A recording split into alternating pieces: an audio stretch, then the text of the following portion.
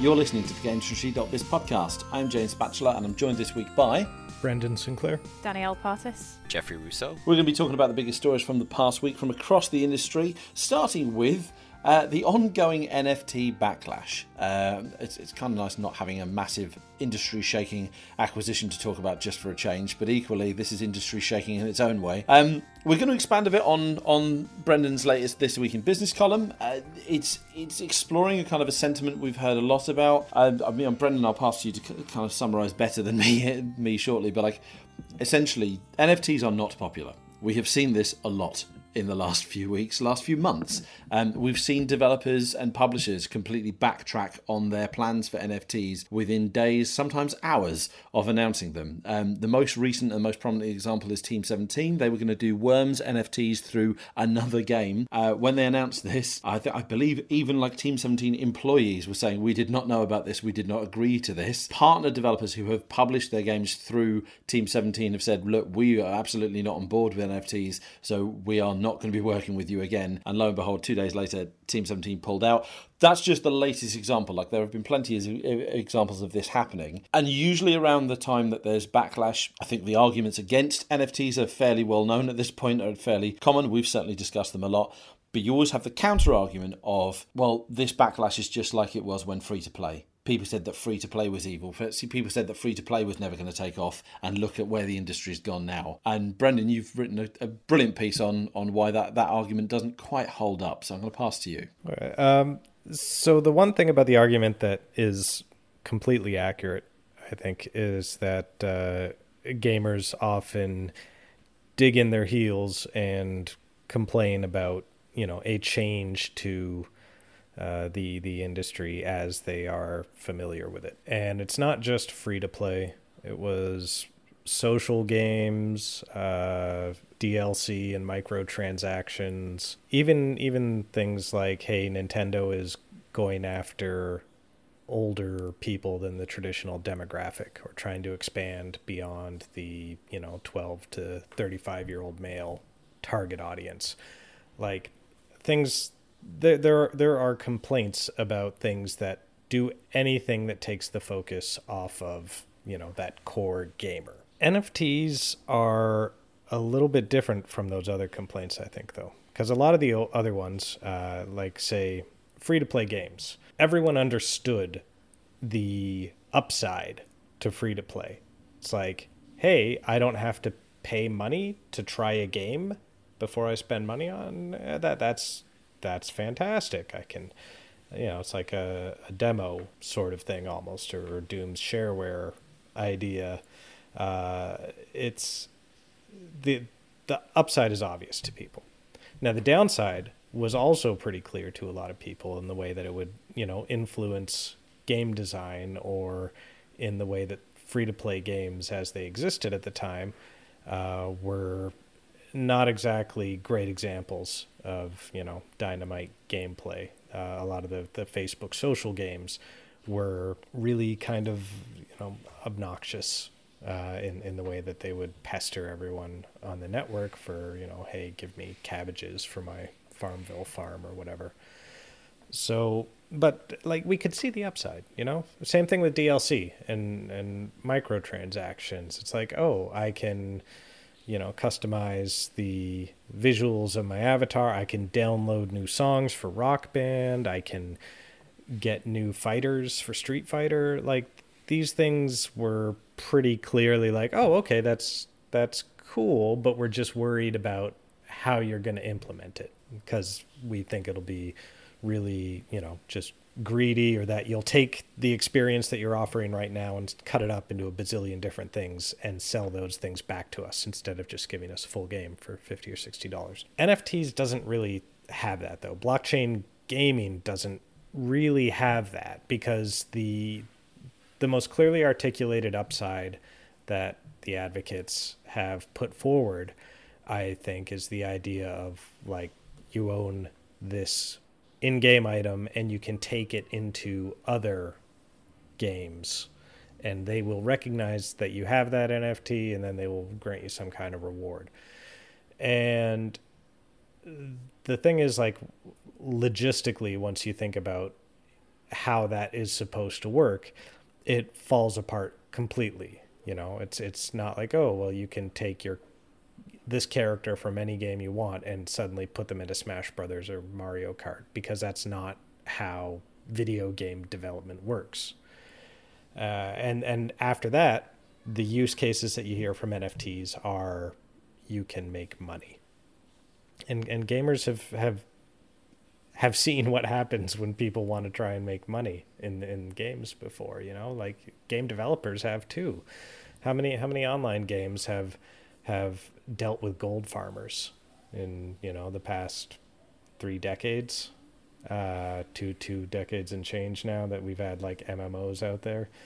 And it's when people are playing the game for a profit incentive, they're not playing it the way that someone plays it for fun. And that impacts the game world. It impacts the economy in the game world. It impacts the, any kind of sense of community among the fans. It creates divisions between like the types of players playing for different kinds of reasons. And publishers, I think, have understood this for quite a while, which is one of the reasons why they have tried so hard to keep any kind of real world value out of their games. And NFTs is, you look at it from every angle, and it's basically just like, oh, well, the publishers see that here is something that they can put into their games that has maybe minimal liability added to them, but they still get a cut of every resale of the NFT as it passes on. And it's different from the backlash against these other things, because it's not just backlash about money and greed. It's also backlash about it undermining the player experience and about it just destroying the environment, because it's tremendously wasteful, and any kind of blockchain or NFT activity that you are pursuing right now is going to benefit Ethereum and Bitcoin and interest in cryptocurrencies and the blockchain market at large. And the biggest parts of blockchain right now are on these horribly wasteful chains. And the fact that you are doing this, it's not like EA could have the Battlefield series for people that wanted their first person shooter console stuff, and then roll out Battlefield Heroes on the side as a free to play thing and not get too much backlash about it, because, hey, we still have our Battlefield. If that's what you want, you still have it. It's just this other thing that they're doing on the side, or they've opened a new division to explore this kind of thing. And the thing with NFTs is the people that are against it, they don't just want NFTs to not be in their game. They don't want NFTs to be in any games, because in addition to all the drawbacks and problems that are already articulated here, and the preponderance of scams and the lack of consumer protections and the overall complexity of it, in addition to like getting all of that in the games, then there's this really clear moral reason why you don't want this technology to take hold, at least not in its current form. And I don't see, even if you're using like a proof of stake chain or something that's less environmentally disastrous, it all goes to build this NFT blockchain fad.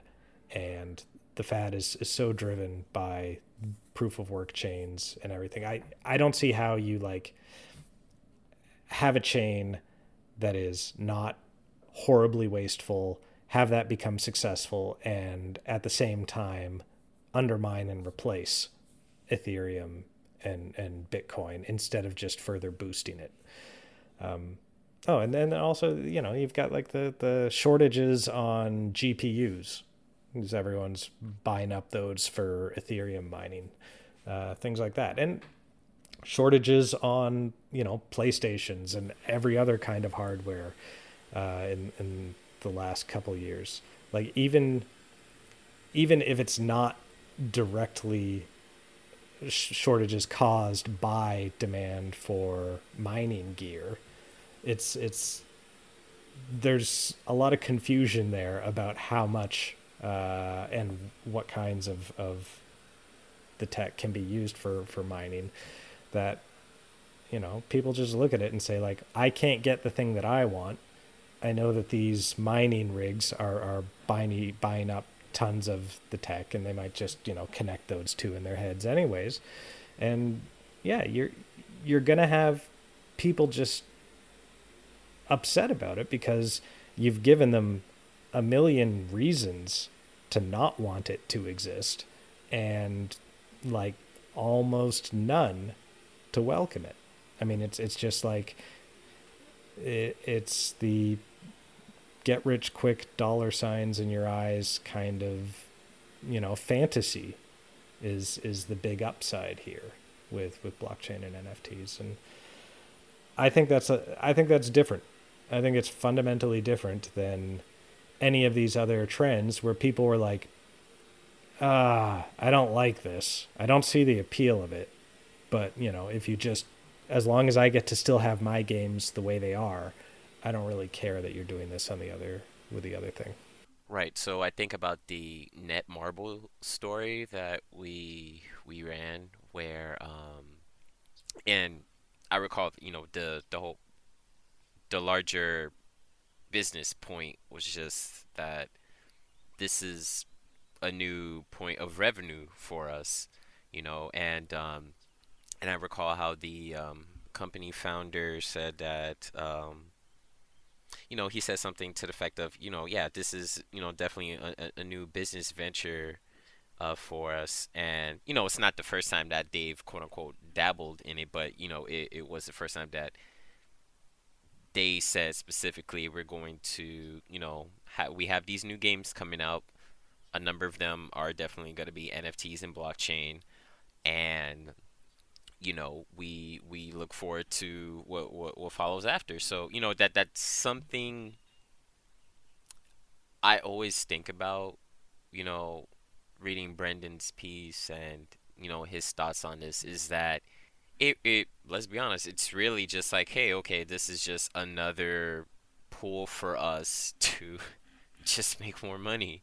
But obviously, it's not that simple. Of course, nothing is ever that simple. Not to undersell that. Yeah, it's just one of those things. Every time I read the comments and the sentiments behind that, is that just it? Who's to say? Yeah, there's not that argument of okay, well, it makes you money, but what else is the benefit that we can't already do with tech anyways? But like the one thing that I want to say there is, it's not just like we're going to have a certain number of our upcoming games be blockchain powered. Netmarble said that like 70% of their upcoming catalog, they got like 20 games, I think, like 14 of them are going to be blockchain games. And that's not dabbling, and that is going, whole hog into this. And that's concerning. I mean, the industry has never been shy about embracing something and completely going forward with it with blinders on and figuring, well, problems will crop up and we'll fix them later. We'll fix them when it happens. But this is not something that you can or should do that with, I don't think.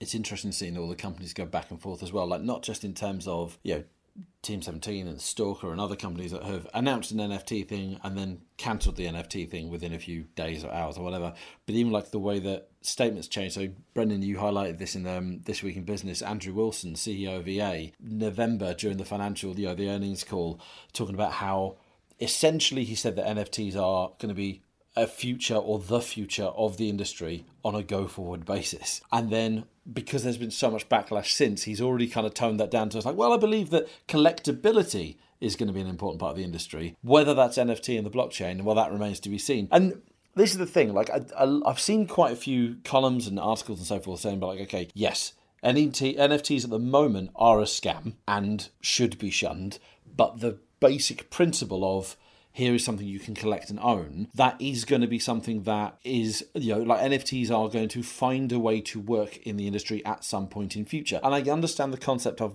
like players wanting to own their digital goods and wanting to have value to those digital goods. I understand the appeal, but it's just, I don't see it happening in practice. Like we're talking, it's not like another example people always give is that, Horse Armor DLC, what's it, 2,000 Microsoft points, which I think was like 20 quid back in the day for just horse armor for your horse. Like, I think you are drastically overstating the cost of Horse Armor DLC. I think it was a few hundred Microsoft points. It was like $3 or $4, I think. No, it was. I definitely remember it being higher. I remember it being higher because I remember it being just an absurd. 1,600 Microsoft points was $20.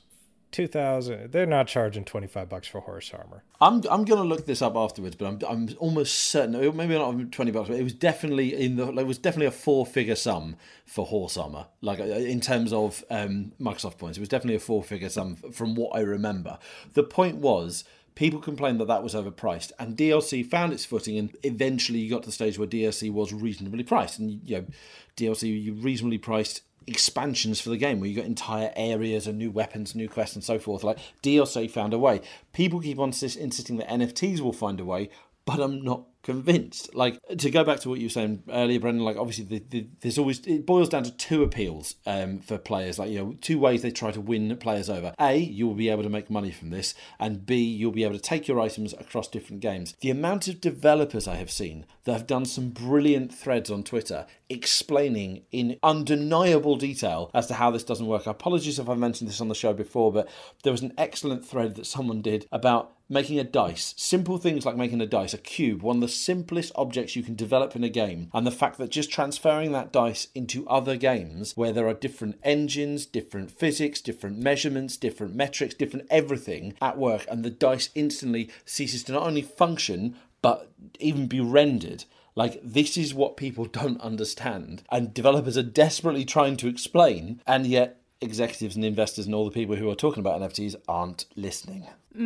This was something I encountered last week, actually, when I spoke to the founders of Social First, which is a studio from former mobile studio Kokori executives. And they said that their goal was to add value across titles with items and things that basically tie to a player's identity across their games.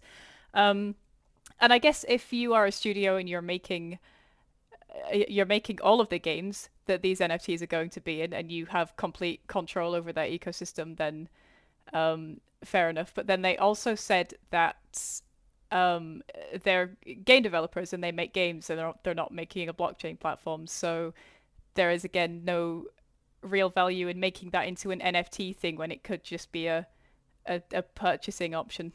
It doesn't have to have the crypto element. You could just have something that spreads across the games that people can buy like they would buy DLC. I'm gonna crack out the Pokemon example again, but as far as I'm aware, you are able to transfer Pokemon from like 2 or 3 generations past into Pokemon Home and then into Sword and Shield or whatever whatever latest games are, and none of that requires crypto. You have generation spanning Pokemon, and none of that requires crypto. And all of those are unique because they have their own unique ID number, which is the equivalent of your Ghost Recon trousers ID, like serial number on the trousers, and they've got their own unique stats and moves and so forth. And they're branded with, I believe they still have like the original trainer's name on them. No crypto involved, no NFTs, no blockchain. It just works, and it doesn't kill the world. And the reason devs don't do this more commonly is because it's a bit of a pain. Mm-hmm. Yeah, and it for everything that crypto does, it does not really make it less of a pain. One interesting thing about the backlash, I think, is how the developers are getting into it as well, like with Team 17 and their development partners, kind of throwing them under the bus, or with Andrew Wilson and his comments, or with EA CEO Andrew Wilson. There was a company Slack, Kotaku reported on a company Slack chat in December, where he laid out the plan for NFTs and then because it was a channel where employees couldn't respond except through emojis, they basically dogpiled him with, like no NFT emojis and stop sign and do better and all kinds of stuff by like a ratio of 5-1, maybe, about the negative emojis to the like, yes, rocket to the moon or whatever kind of supportive emojis the developers are giving. And that's shocking to me, because I don't think the pushback to these previous trends that people talk about, I don't think it was as widespread negative among developers as it was among gamers, consumers. And I also don't think that we would have seen, hundreds of developers openly telling their CEO to take a hike, even within the company Slack chat, especially when, that kind of pushback could damage your standing in the industry. Like one of the corporate communications people in the Slack responded in a channel about it, saying like, hey, well, I think it's totally inappropriate that people would, shame their CEO like that. Let's see how many of these people's employee ID cards still work come January. And like they didn't need to joke about it, because employees typically understand the lines of where criticism interior to the company is tolerated and how it's tolerated. But there did not seem to be a whole lot of hesitance among those developers in that Slack channel. And that doesn't sound to me to be all that different from, I've seen so many developers on Twitter with their employer's name in their profiles, just like publicly slagging off on the idea of NFTs and blockchain gaming, even if they happen to work at like Ubisoft. And I don't think that we would have seen this before. And I'm unsure that it's necessarily a function of people just being this aggressively against NFTs. But I also think that there's an element in there of this is just sort of the way the world is now. People are a little less reserved about, telling others to shove it, or a little more upset and frustrated with, the power dynamics as we've come to understand them, because they so often just, work to hurt people that don't have power. So, there's, I don't know. I know I have a whole lot less tolerance for looking at something like the Activision Blizzard lawsuits and the corporate response to them, or Ubisoft and Yves Guillemot still being in charge after everything that he oversaw at that studio. Like I just can't be bothered to tiptoe around that stuff anymore. It's like if it needs to be pushed back against, I wonder if it's not just me and not just these hundreds of EA employees, but if there's just kind of a wider acceptance in the industry of pushback is necessary because things haven't been working. You mentioned Ubisoft, and I'm going to take us on a slight tangent here. Because Brendan and Jeffrey, you've only logged on like a couple of hours ago. I'm intrigued to get the team's reactions on the report that's going around that Ubisoft has awarded Quartz or Digits, which is their NFTs, a Ghost Recon 20th anniversary cap to members of the Breakpoint team. So following the launch of Ubisoft Quartz, which is their NFT blockchain platform, and the Digits, which is those unique serial trousers we were talking about for Ghost Recon Breakpoint, they have reportedly sent out to staff an internal statement with the opening of this. We thought of creating an exclusive digit for you, the Ghost Recon 20th anniversary cap. If you want to receive this exclusive digit, we will inject it into your crypto wallet on the 9th of March. Now, I bring this up because my initial reaction to this was, and I grant you this is a hypothetical situation, but it doesn't seem that far-fetched to me. We could be in danger if NFTs do take off, which I'm fairly confident they won't, not in their current form. We could get to the stage where employee bonuses are NFTs that tie you into that are tied into the company's ecosystem already. So, I agree. I agree with that moan. Like, rather than, but this is the thing. This is an insight to that. Rather than giving them, say, a bonus, a cash bonus or a pizza or, a real cap, they have given them an in-game cap that is tied to their platform.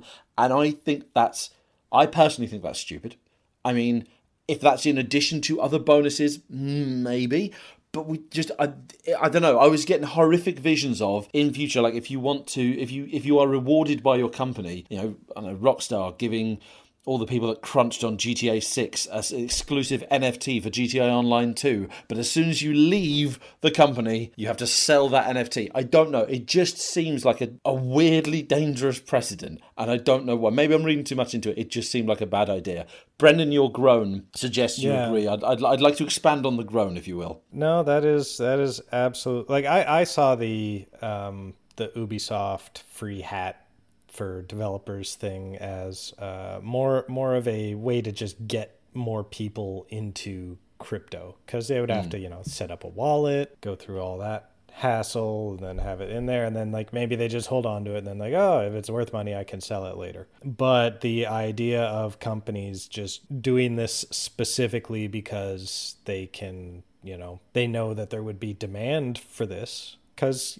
there is. I mean, we just had someone leaving Activision Blizzard recently and auctioning off like all of their employee bonuses and freebies and loyalty stuff, because there's a Blizzard fandom out there that is willing to pay for that. And if NFTs take off, we know that these companies have fandoms anyways, and that is a way that they could monetize the fandom in a really... I mean, they wouldn't even have to report it as compensation necessarily at first anyways, until the law caught up with it. And so they wind up just shifting more and more of the compensation they should be giving their employees, and just offloading that to, NFT suckers and gamblers. Like, here, you can compensate them. You can give them the hundreds of dollars, the $5,000 bonus or whatever, because we gave them a rare NFT. And that's disgusting. And I have no doubt that there are some companies that would love to pursue that. Something there you have to just sit back and think about what's being said if your employer is offering you something like blockchain or NFTs as part of, instead of, salary or stocks or what have you, when so many people have been decrying why that market's highly volatile, not good for the environment, and all these things, and your employer is just like, yeah, here. You really have to sit down and think about what those implications are, just like James said, and what they might be in the future. I got a block of fudge once for a holiday bonus, and honestly, if I got an NFT, it would still easily be the worst holiday bonus I've ever received.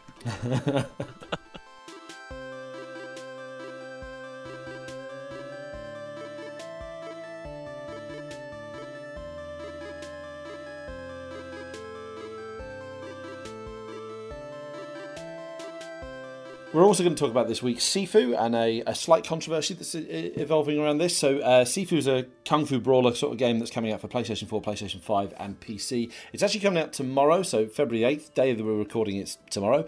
One of the conversations that's coming around it is there have been images shared of a press kit or an influencer kit that's been sent out. So it's a copy of the game with bonus stuff. And all the bonus stuff very much kind of ties into Chinese culture, so it's like a teapot and some ornamental beads and incense sticks and all these sort of things. And this has not gone down well, because obviously there's an article that's going around, I believe it's by The Gamer, that emphasises the fact that the bulk of the team behind Sifu, if not all of the team behind Sifu, certainly all the kind of the senior team behind Sifu, are white developers. And it's very much kind of this, well, should white developers be cashing in on other cultures or playing up to other culture stereotypes and so forth? I wanted to talk about this on the team, just kind of gauge your reactions, get your thoughts on this, because I think there's arguments either way. I think there's a very strong argument one way, obviously, but I think there's arguments either way. Does anyone want to kind of talk about their thoughts on this? Sure. I'm a little torn on this. Like I really like kung fu movies. Like I used to have a ridiculous collection of them, and I think a lot of what kind of first sort of got me into them was things that were kind of almost certainly guilty of what Sifu is being accused of right now. Things like Mortal Kombat and Big Trouble in Little China. And after, kind of immersing myself in the sort of kung fu inspired media here in the West, I started to seek out more of like actual kung fu movies, and a lot of that kind of led to looking into Hong Kong cinema more generally. So it's weird for me to like think, well, it's weird for me to like completely decry it when a lot of stuff that I've really loved and appreciated has still kind of come from basically the same sort of origins. But I look at it and I see that it's a lot of attention to the surface of what you might see in kung fu movies and such, and not much real care regarding the underlying substance. But when you don't do the research and you don't really bring on people to create something with the same kind of substance as what you're going for, you're really just I think you're sort of fetishizing it. You're taking someone else's culture and just kind of like treating it like a fun costume. And the same way that I think a lot of the Halloween costumes that people have worn over the years that are sort of belittling or stereotyping another culture, and then just kind of treating it as something that you put on for fun with no regard to the substance of it. It feels sort of the same to me. But instead of just being like, some costume you picked up to wear one night at a party, it's a project that you worked on for years and put a lot of effort and money into. At the same time, like I don't think anyone should necessarily be like, completely prohibited from making a game about a culture that's not their own. I think you just need to be mindful when you do it. Bring on people where possible, educate yourself about that culture, and try to make it substantial. Because if you're just boiling it down to like, oh, we're gonna have a monk with a really long beard, and then there's going to be like a drunken master dude, and let's put a ninja in there. You're just sort of, I don't know, boiling away any of the substance of it and just coasting by on the style. Yeah, I think that was the main thing that I wanted to bring up was the press kit alone. As you mentioned earlier, James, is that I think that what I took away from that wasn't that it was a cool thing that was celebrating a culture. It was a marketing tool where all of these cultural objects had been like shoved into this box to promote something, and that didn't sit right. But I think that in itself is a clumsy marketing decision that sits separately from whether studios should or can make games inspired by these cultures. That to me always speaks of the disconnect between marketing and PR and the development and the actual intention of the development team. Because I guarantee no one at the studio who made Sifu will have had any kind of input to that press kit. Any kind of influence on what was included in that. The other example I'm thinking of is the PR agency for Sniper Ghost Warrior Contracts 2, who did that awful press event last year where they took a bunch of American journalists and influencers to a shooting, a mock shooting gallery, kind of like a paintball, but bigger with much more convincing guns, and all the bad guys were dressed as Arabs, and the motivation was these people have killed good Americans, and there's the publisher, which is based in Europe, came out and said we absolutely were not involved in that. We had trusted an agency with that. We apologise. We need to take more responsibility. But it speaks to that disconnect with how a game is promoted and how a game is actually developed. There is a disconnect there. This isn't just about the promotion, though. No, it's not. No, I mean, yeah. the Sifu box that they sent around to the press has kind of gotten a lot of traction and attention.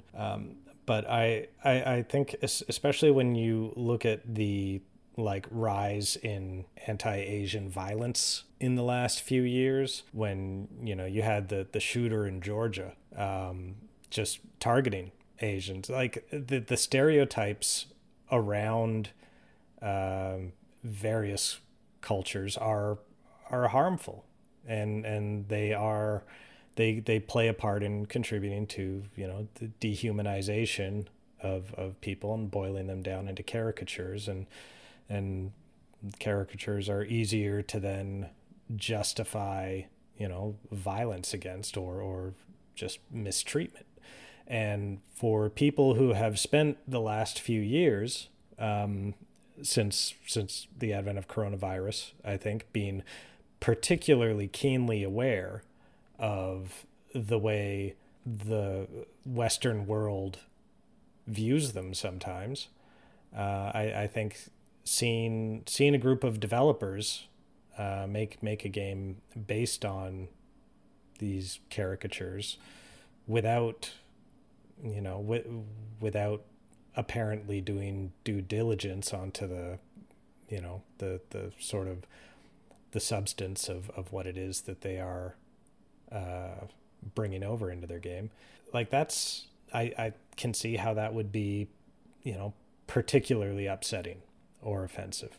And I haven't played the game. I'm not saying that they completely botched it or horribly were horribly offensive in it, but it's it's also not really, my opinion on that doesn't matter as much as other people's. And if they're going to tell you hey, this isn't cool, then I'd like for developers to listen. You can still make any kind of game that you want to make about whatever subject you want to make or whatever culture. But you also have to understand that other people can take exception to this, and they will say whatever they want to say about your game. And the less considerate you are with the one thing, the less friendly you can expect the feedback to be.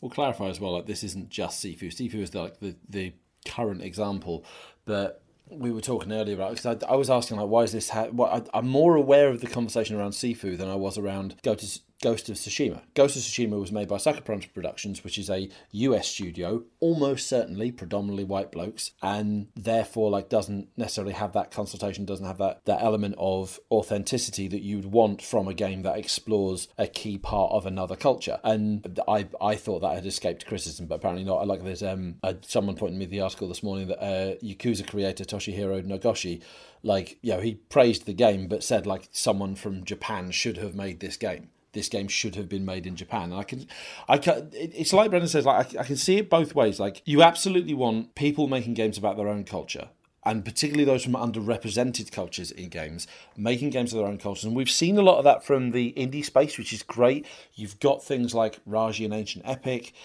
Way back in the day, you had El Shaddai, which was trying to, you know, explore, you know, different cultures there.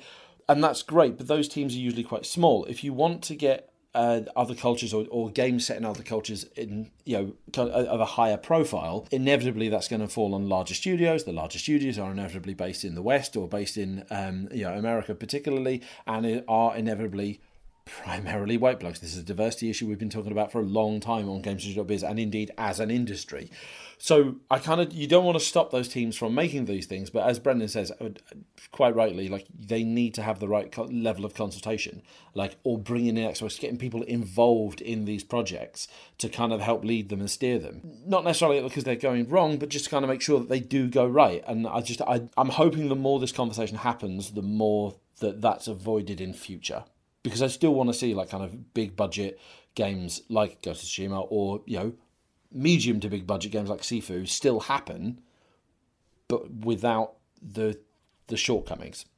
Yeah, the well researched argument doesn't really hold up for me, because I think all that does is give a team that isn't as diverse, you know, the room to say, look, we put thought into this and we put a lot of research into this, and it just seems like that's a good way to circumnavigate actually hiring the people that would be best to, you know, make a game about a certain culture or a certain minority.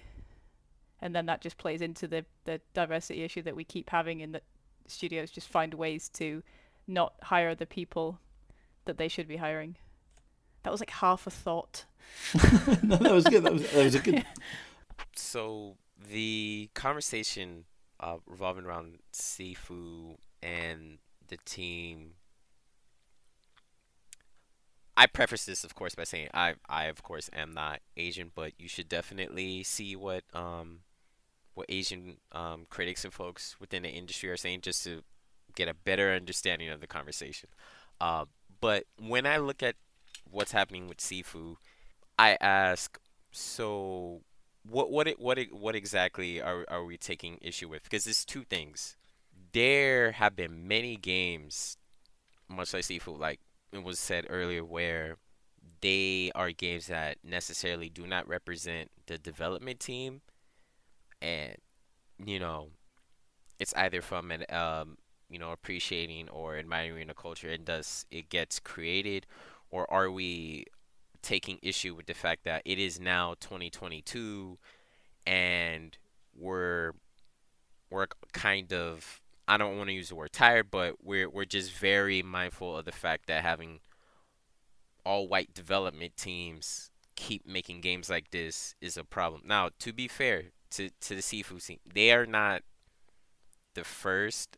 I really even doubt they're the first development team that released a game like this, even in a year. I think a few months back, I think some other studio. But anyway, I'm rambling. So studios from indie, mid-size, and AAA, a lot of studios represent like what's happening with Sifu. Either it would have been, you know, characters that are Latinx or black or what have you. Studio just doesn't really represent even the cast of characters within the game outside of the voice actors. It's still, you know, there's a disconnect, if we were. But the conversation, I think, that brings credence is that, were this game developed in the East, you know, and the team was representative of what teams normally look like there, I don't think we would have a conversation like this regarding that, right? But then when you think about that, that's because people of that background and those cultures created the game, right? So the thing with Sifu here, and this is, there's really no nice way for me to say this, but I'll just flatly say this. Even if you do create a game that culturally doesn't represent where you're from, and you do have consultants, and they, help you try to make the best product that you have, the thing that I want people to think about is that you can't keep using that as a defense or an excuse. I'm not accusing anyone that may, but the problem is when you keep doing that, you're creating this. It's just this cycle of this conversation. That's why the needle isn't really moving. Is that you're having consultants, right?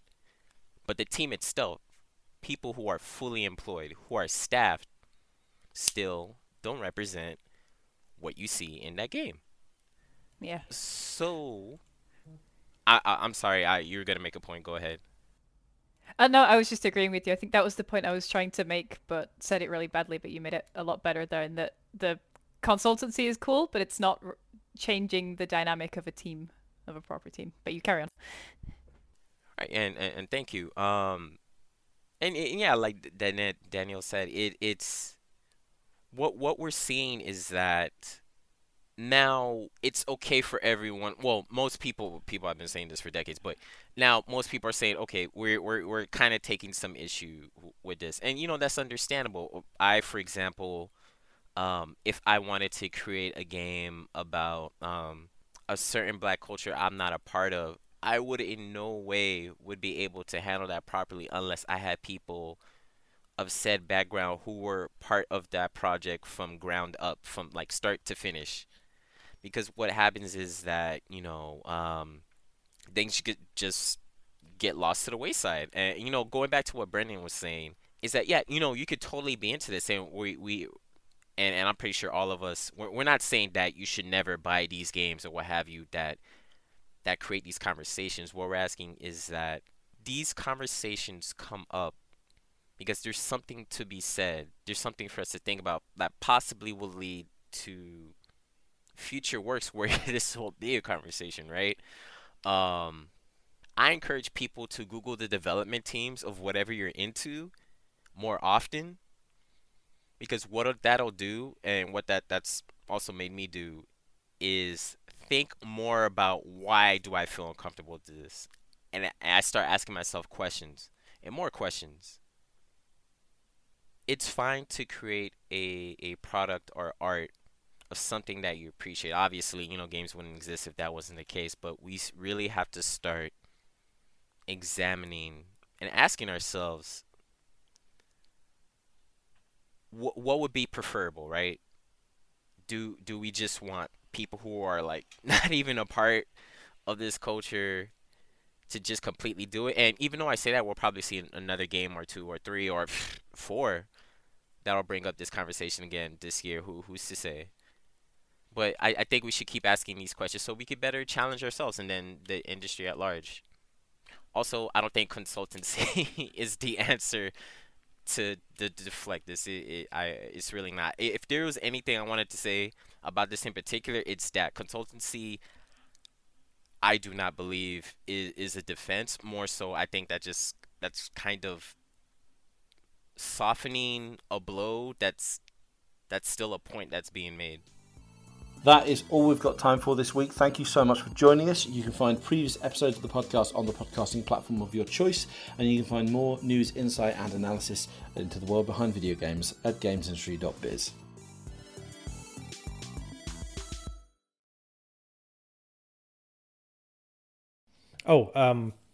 By the way, I don't know if you saw the link that I put into Slack there, James, but horse armor was $2.50 at launch. That's a good way to bring it back around. Yeah. Where did you get like $20 from? Are we talking about like the Shivering Isles expansion? No, I'm definitely talking about, okay, maybe it wasn't $20, but I definitely remember horse armor being more expensive, because I remember there being a joke, like they did an April Fool's sale or something, where they cut all Oblivion DLC in half, like they cut the price in half, but they doubled the Oblivion, the horse armor price to take as a kind of a self-deprecating joke, or I swear it was more expensive than that. I'm sure even the DLCs weren't 20 quid when they came out. They were maybe close, but maybe not 20 quid, but I definitely remember them being at the time they were the most expensive DLC that had come out because people were taking the piss. Apparently the Dragon Ball DLC was £13 when it came out. I withdraw my remark. If this somehow makes it to the end of the podcast or something, I apologise. I have been misrepresenting horse armour all these years.